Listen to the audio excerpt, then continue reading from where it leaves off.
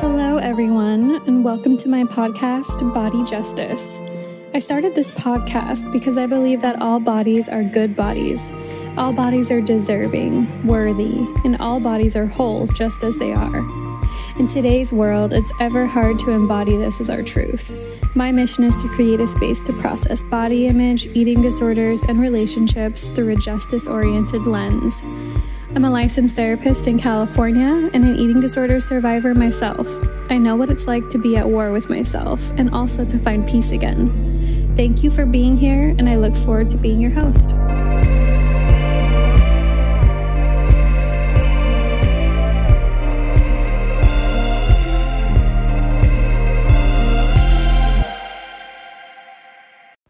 Hello, everyone. Welcome back to Body Justice.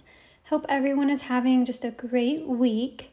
Now, today I have a special guest on. In light of the holidays coming up, which can be a really, really hard time for everyone, right? But also folks in recovery. There's lots of family dynamics that come to surface, right? And there is definitely lots of food challenges. And so I have Gabrielle Moriel. She's a licensed therapist in Pennsylvania and New Jersey, specializing in eating disorders, and she identifies as a HAES, Health at Every Size therapist. She's the owner and clinical director of Recovered and Restored Eating Disorder Therapy Center. She's got 6 awesome clinicians who work with her, and she's just so passionate about the field. She's been in the field for about 10 years. She uses a variety of approaches and is trauma-informed. She's also personally recovered. So she's had a lifelong battle with anorexia for 17 years. And she's so thankful that she's found food freedom and recovery. And you can really just hear her passion in this talk with her. And I really love connecting with her. And we met on Instagram, and she's just the best.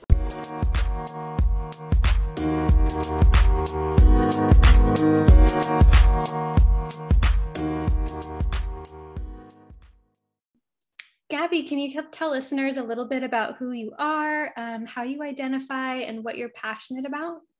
Sure. So I'm Gabby. My pronouns are she, her. I am the owner and clinical director of Recovered and Restored Eating Disorder Therapy Center. We are a Health at Every Size aligned practice in Pennsylvania, also serving New Jersey and Delaware. We are truly passionate about people's recovery and helping them know that healing is possible, because it really is. My team is all personally recovered, which is so cool. And I love being able to say that. And I'm also, on a personal note, very passionate about dogs, and I am a dog mom. I love that. I can relate from everything to the personally recovered to the dog mom. Cool. I love that your practice is all recovered clinicians. I think that it really just adds another layer of trust for the clients. They feel like they can really open up. And also for us as providers, it just gives so much meaning to the work. Yeah, absolutely. Yeah. So what got you started in working with eating disorders? So as I've shared, being personally recovered, I didn't receive the best care as like a young teen and into like my early adulthood, and then finding a therapist who really made just a huge difference in my life. Shout out to Christy. Really turned it around and helped me get to where the place I am now. So I wanted to be that person for someone else. And I remember being younger and just feeling so misunderstood. And I really just wanted to be that person who someone comes to and feels safe and is, a trustworthy person, and who they know, like, maybe I don't understand because I'm not walking in your shoes, but I understand because I have been there in a different way. And also, I've always just been a secret keeper. So I think from like a young age, and I think a lot of us therapists kind of know our calling early on, sometimes even without knowing it, because people just come to us. I don't know whether it's, part of our personality or just that we're really good at keeping our mouth shut. But yeah, so I've always kind of gravitated just in this field. Yeah, that's so awesome. That's so similar to why I became a therapist. And Yeah. shout out to my therapist that changed my life, Dr. McAvoy. Cool. I looked up to her so much. And then, yeah, you experience firsthand how life-changing it can be and just wanting to give that to others. Yeah, absolutely.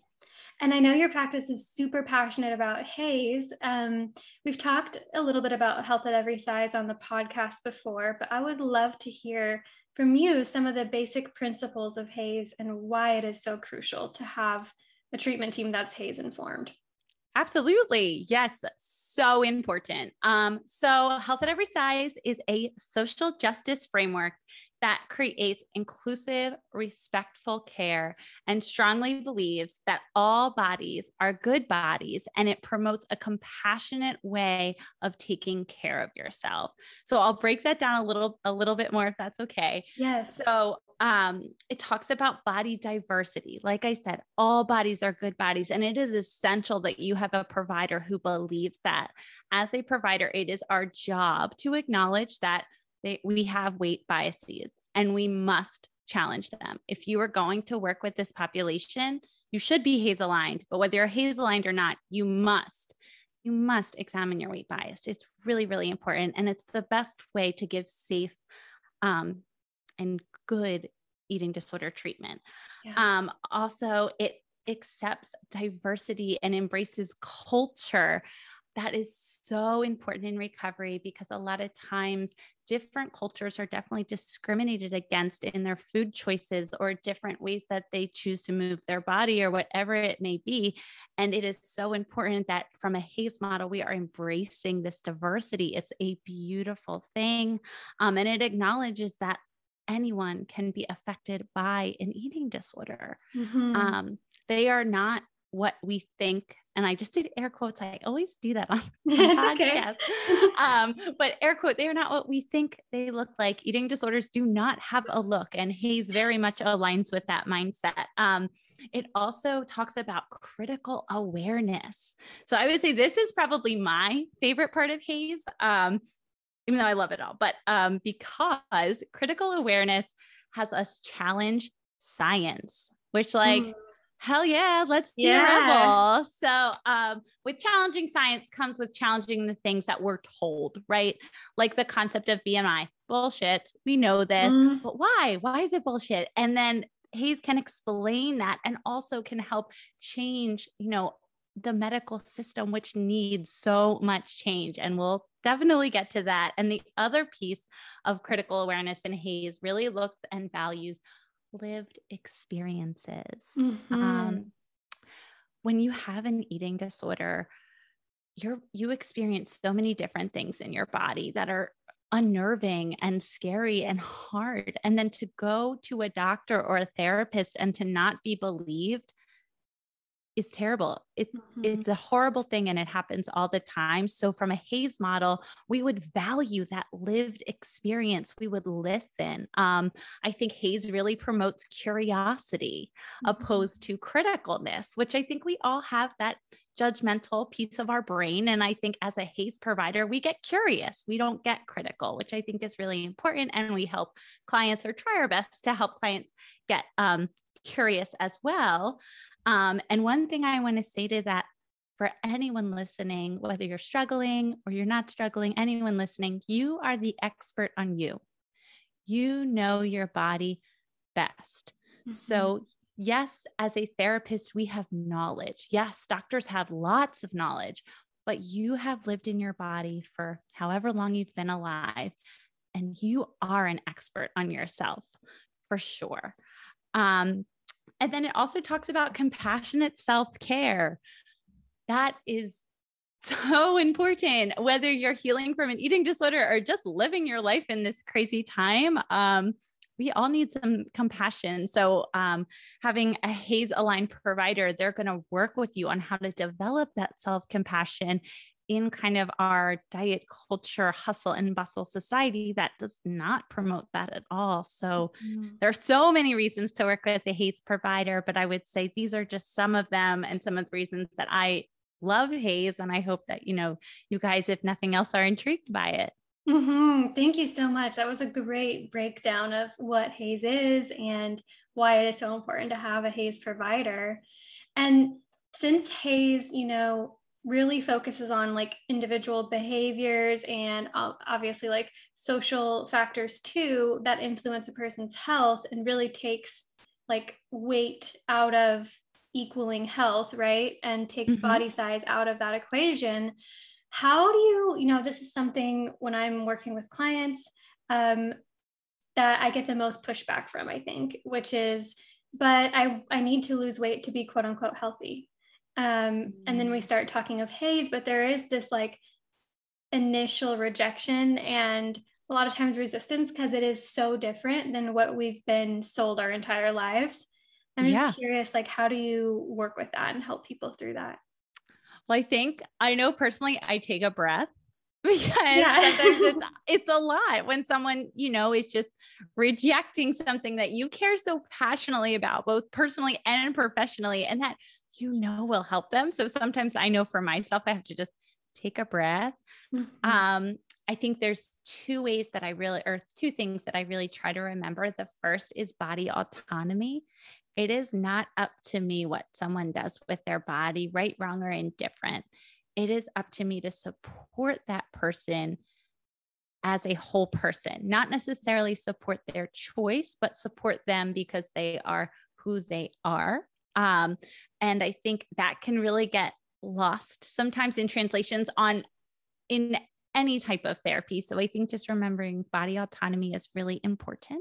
And then my next thing would be curiosity. So why, like, what feels hard about HAES? Like, and maybe sharing some self-disclosing if appropriate, what really helped me while I was in recovery with HAES was this.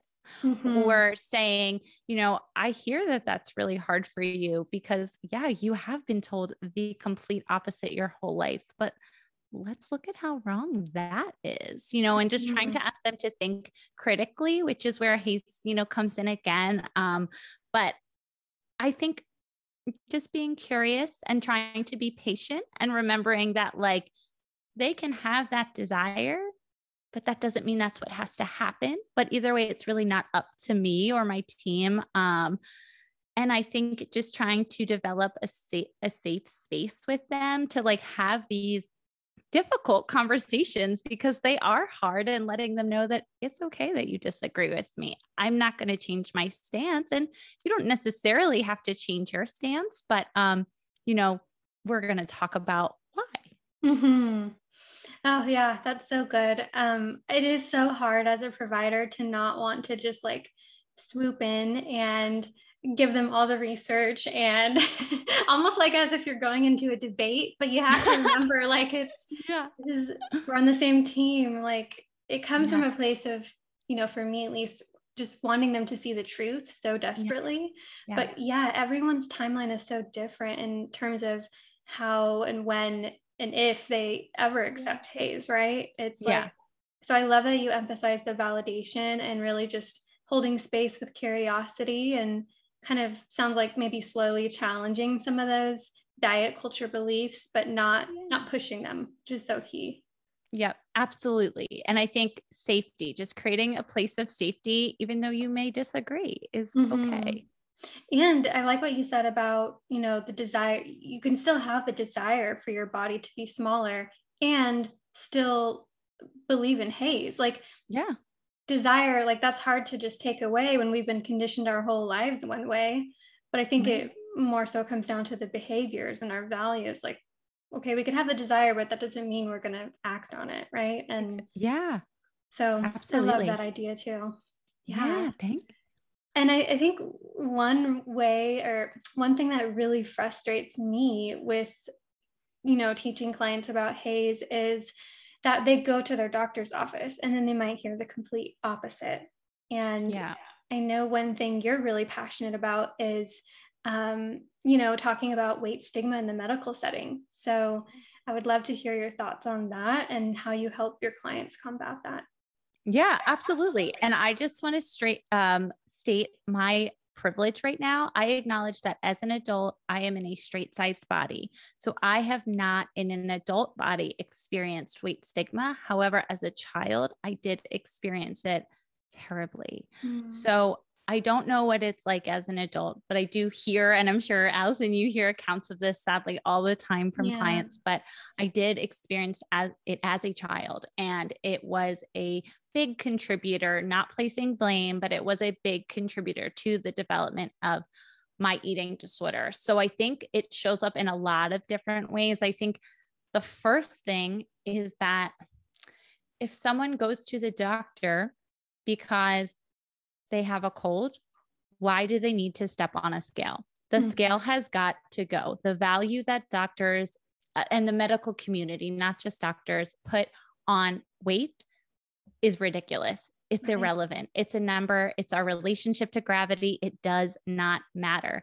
If I have a cold, maybe I need antibiotics. I don't need to know my size.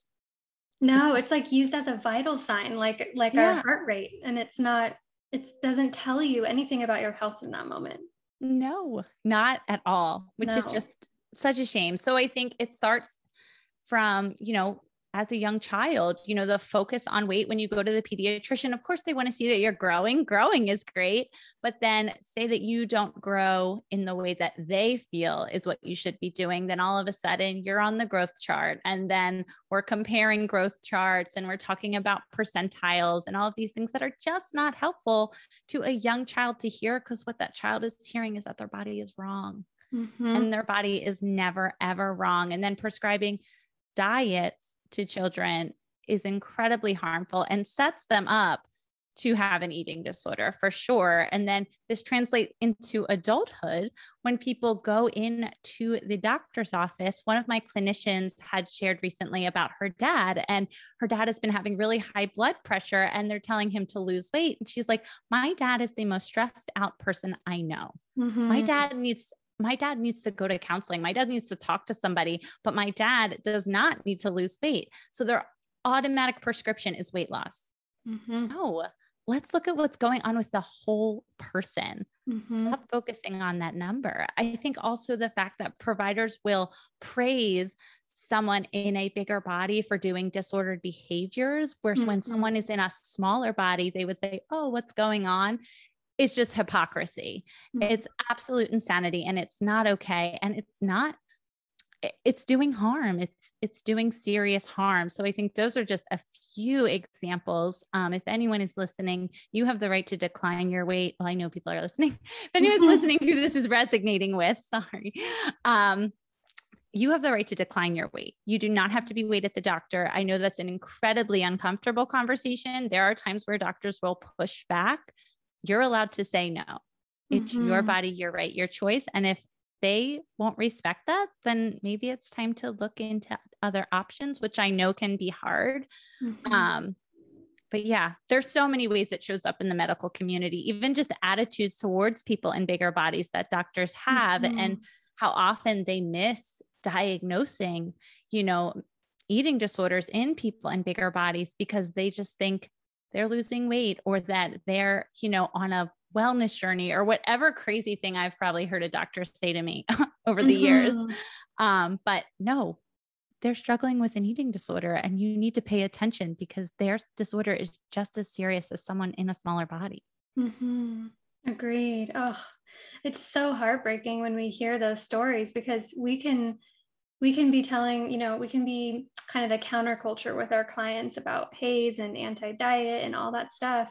But we are so conditioned to look at doctors as like one of the ultimate authorities. Yeah. So it's really hard when doctors make those, even if it's just a one-off comment, it's so damaging.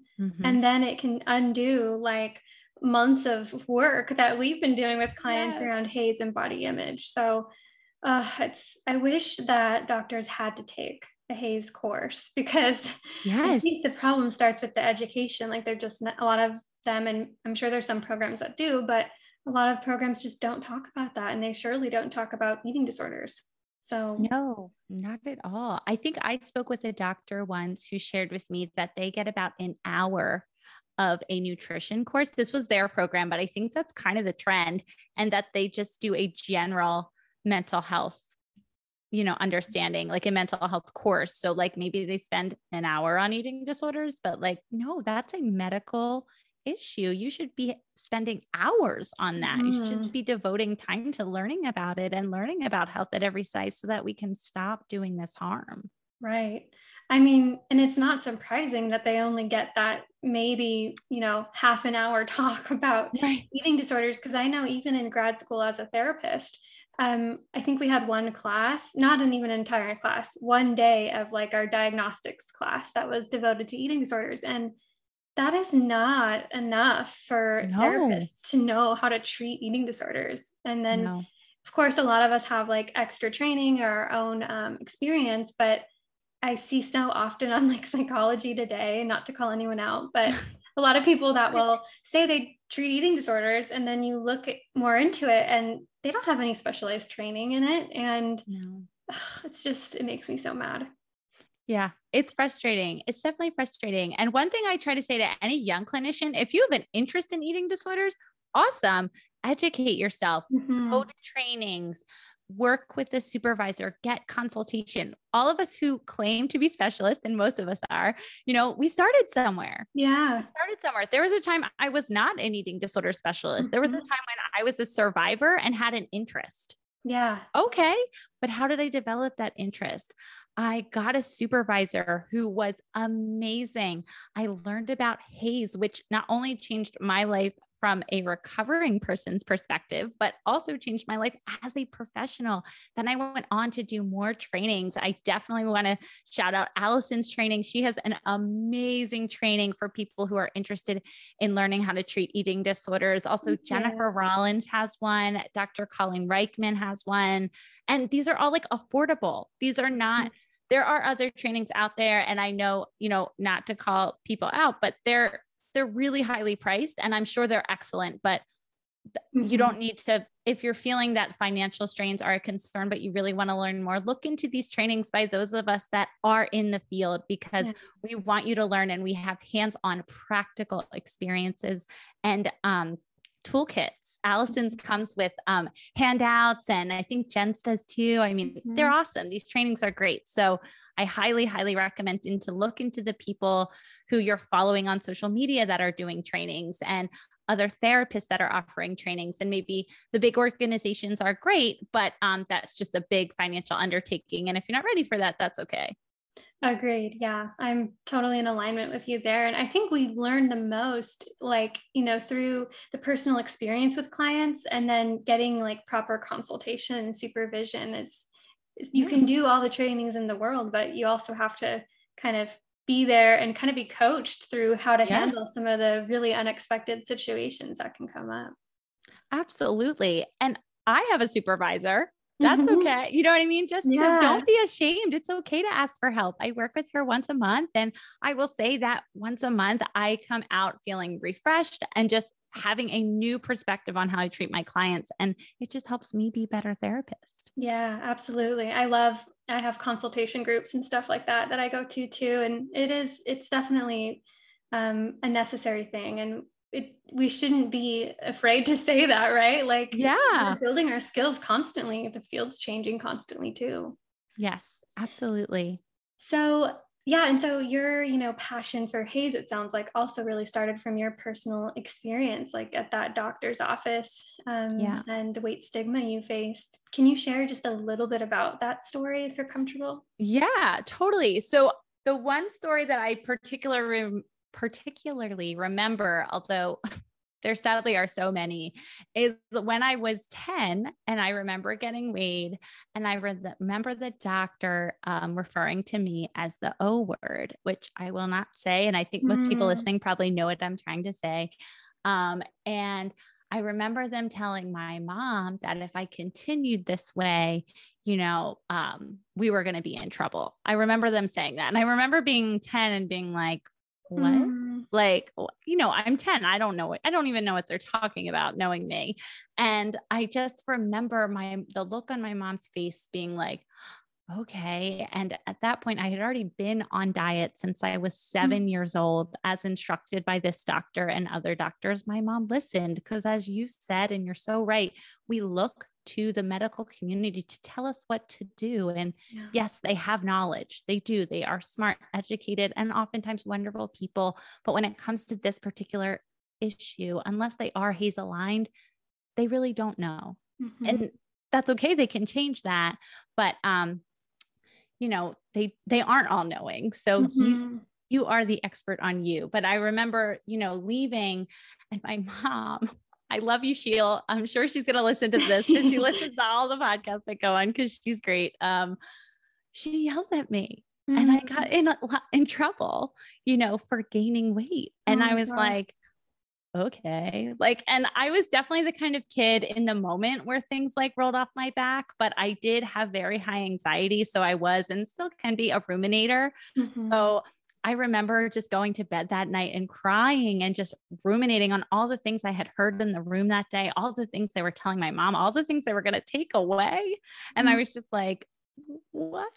And I was 10. So I didn't know how to say, hey, Mom, that was a really hard conversation for me today. Can we talk about that? Where now as an adult, I have that language, but I was 10. So I just did what I was told. And I'm sure snuck candy when I could, and, started all those types of behaviors because, I was being told I couldn't have things. And that was just so harmful. And I definitely remember after that having an extreme fear of the doctor, oh my goodness, God bless my mom. I would kick and scream and throw fits if they were trying to take me to the doctor. Like if I had whether it was the flu or a cold or, we have to do your physical so you can go to school this year. No, it was just this all horrible thing. And I eventually got to the age where I would say like, well, it's because they're going to weigh me, or it's because they're going to be mean. And, people would say like, oh, that's not going to happen. It did happen most of the time. And then eventually, my eating disorder really kicked in and I started losing weight, and I was incredibly praised for that weight loss in the beginning. And, that was really, I believe, a big catalyst.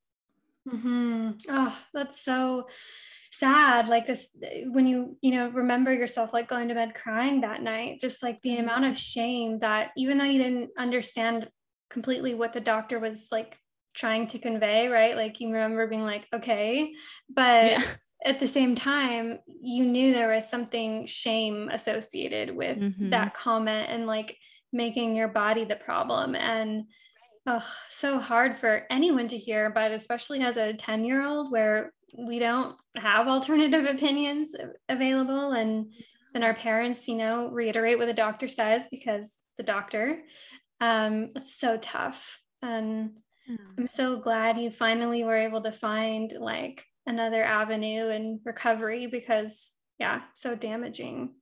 Thank you. Yeah, it was a challenging one. I think it did teach me though, like even from a young age, like they don't always know better. So I think it did give me like this perspective as an adult now, like, and my current doctor is amazing. Totally HAES aligned. She's wonderful. I really sought out providers with like research. Like I didn't just go see anyone. And I had, the time and the privilege to do that because I understand that not everyone has that option. But I think if you have the opportunity to really research your provider, figure out what they align with, interview them like people interview us. I know I get interviewed as a therapist all the time and I welcome it. Interview me, make sure we're going to click. Maybe I'm interviewing you too. No, I'm kidding. But so I think it's okay to question the people who we think are in charge, as long as we're doing it in a way that feels respectful and aligned with who we are, it's okay. Right. And that's like part of that critical awareness piece you were talking about with HAES, right? Like being a critical consumer of the things we're told and really questioning and looking at the research. Yeah. Yeah. Absolutely. I love that story. Thank you for sharing that. Sure. So with the holidays approaching, which can be, a really tough time for people in recovery, what are some of the challenges you see for people in recovery and during the holiday season? Oh my goodness. It can bring up so much stuff. Even as someone who's recovered, I sometimes struggle during the holiday season just because it's really hard. New foods, big gatherings, body comments, family, body comments, food comments, just so many things. And I think, approaching it with grace and having grace and self-compassion with yourself, it always goes a really long way, but also, setting boundaries. So shout out to Jonah Hill. I know everyone has seen, what he said. And I so love that. He so eloquently just said, hey, I know you mean well, but this isn't helpful to me. You're allowed Twitter to say that. Perfect. We should all screenshot that and take that to our family functions, right? Like, here you go. Yes. Yes. So don't feel like you have to just take what people are saying, whether someone is commenting on your body and it's hurtful or it's triggering, or you're like, oh, well, I guess that was nice. If it made you uncomfortable, or if it's just something that you're just not in a space to hear, it's okay to say that. And one thing about boundaries, I think people think boundaries, create conflict, but they do quite the opposite. They are designed to help people come together in a way that feels safe for both parties. So I know when I tell clients to set boundaries, I think they probably roll their eyes, right? Okay, Gab, whatever, but no, set the boundary. And it's hard. And I think one thing that's also important about boundaries is you're going to have to reset that boundary because people are imperfect. So not only having grace with yourself, as you said it, have grace with the people who you're setting it with, because it's going to take time. Behaviors take time to change. That's such a good point. Yeah. I mean, I think we forget that part of it, or we get frustrated when we set a boundary and then maybe a month later, the person says something again. But yeah, like they're just as indoctrinated in diet culture as we all are. And unless you have an experience that makes you question that, like an eating disorder, then you might not ever challenge the status quo, right? Because you just aren't affected by it. It is such a tough one though, like the food and the body comments, and especially like after a couple of years in lockdown, people haven't seen each other in a while. So I anticipate there's going to be more of those kind of comments. How do you, how would you suggest a client set a boundary? What would be an example of something someone could say? Yeah. So I think, say that someone was just, we'll do a nice one. Say someone was like, oh, you look so nice today. It's okay to say like, thank you for saying that. But if we could just not comment on my body, that would be awesome. That's kind of, for me, I know, like a known thing in my family. Like, you can tell me you love my dress, but don't comment about my body. You can tell me you like my shirt. All good. Thank you. But don't tell me that you like how I look in it, because I don't care. Yeah. I don't care how I look in my body. I care that I'm going to have a good time with you. And I hope that we can be on the same page with that. Absolutely. I find it just very uninteresting too. Like when people bring that up, it's like, what do you want me to say to that? This isn't going to lead to like an interesting conversation. It's just so surface level. Right. And that person at family functions, that's like, let's talk about how we really are. Yeah. Talk about all of our trauma and stress. I love so that. I can feel validated. Yeah. Yes. No, I agree. Yeah. It doesn't have to be, I think sometimes people get nervous of like, well, then I have to explain my eating disorder and all that. And you don't have to, right? You can simply just say, I'd like to talk about other things, or it's not helpful to talk about my body, even if you mean no harm, right? It's just not, it should not be like normal etiquette. I hate that that's like, especially as women identifying people, it's like the first thing other women say to each other is, oh, you look great. And it's like, okay. Cool. Yeah. Okay. Exactly. You said, let's talk about something of substance. Like, exactly. It is so hard. And you're right. Like, what we're doing is countercultural. So it's hard. It is hard. And it's okay to feel scared to say things. And I would say one thing I really encourage clients to do, and I know this is something that I did, was start with someone safe. So like the first person I set a boundary with was my sister. And it was literally like, hey, please don't comment on my body. Cool. It was easy, right? Like she was probably the easiest person I could have done it with. Fine. And then, as I did it with her, and then I did it with other people in my family, and I definitely did receive pushback. I definitely did. So what do you mean I can't say that? You're not going to tell me what to say.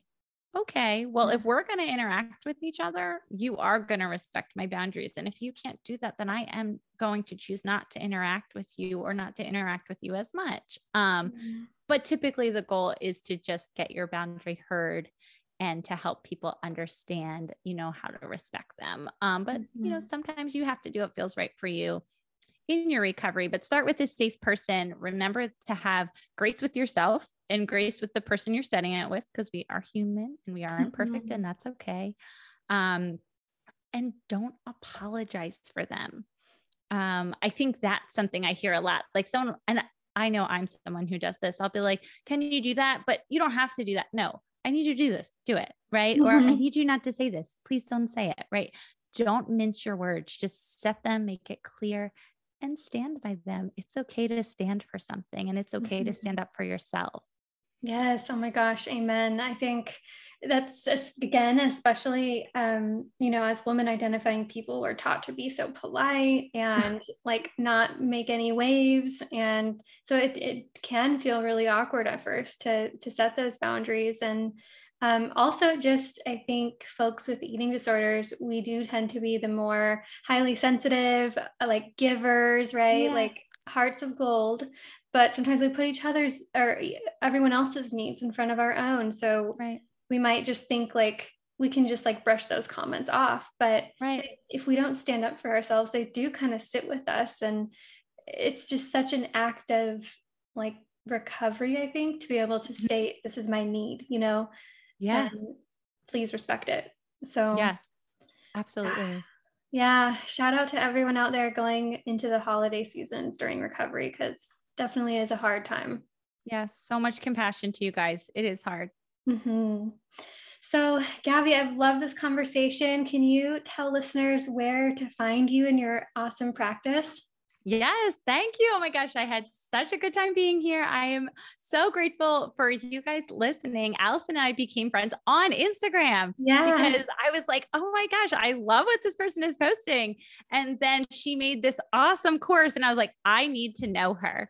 So then we just became friendly after that, which was amazing. And seriously, if you haven't taken her course and you treat eating disorders, you totally should, because it's really, really good. But yes, where people can find us is at recoveredandrestoredtherapy.com.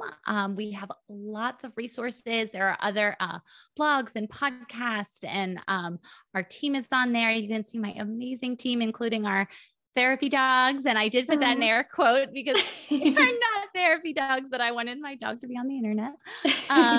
And you can also reach out to us through Instagram. We have 2 awesome pages, Gabrielle LPC, and then at Recovered and Restored. And my email is gabby@recoveredandrestoredtherapy.com. We are currently accepting clients, but also if you are someone who is struggling and you can't, afford us, or we're not in your area, don't hesitate to reach out to me. Because of things like social media, which sometimes has the power for good, I might know someone, or I might know someone who knows someone, and we can get you connected, because you deserve to heal. Being a recovered person, I say this with joy and pride, that healing is possible. It really, really is. And you are worthy and deserving of it. Yes, absolutely. Thank you so much, Gabby. Your practice sounds so great and so like authentic and genuine from the heart. And yes, anyone that is struggling, definitely go check her practice out. And remind me again where you see clients, Gabby. So we are currently fully virtual. We do have an office in Ambler that I've had during this whole pandemic and have yet to step foot in. So we would love to see you in person, but we are just not there yet. But hopefully in the future, in-person sessions in Ambler, Pennsylvania, but we can serve Pennsylvania, New Jersey, and Delaware. Awesome. Cool. Well, thank you so much for coming on the show today. Of course. Thank you for having me.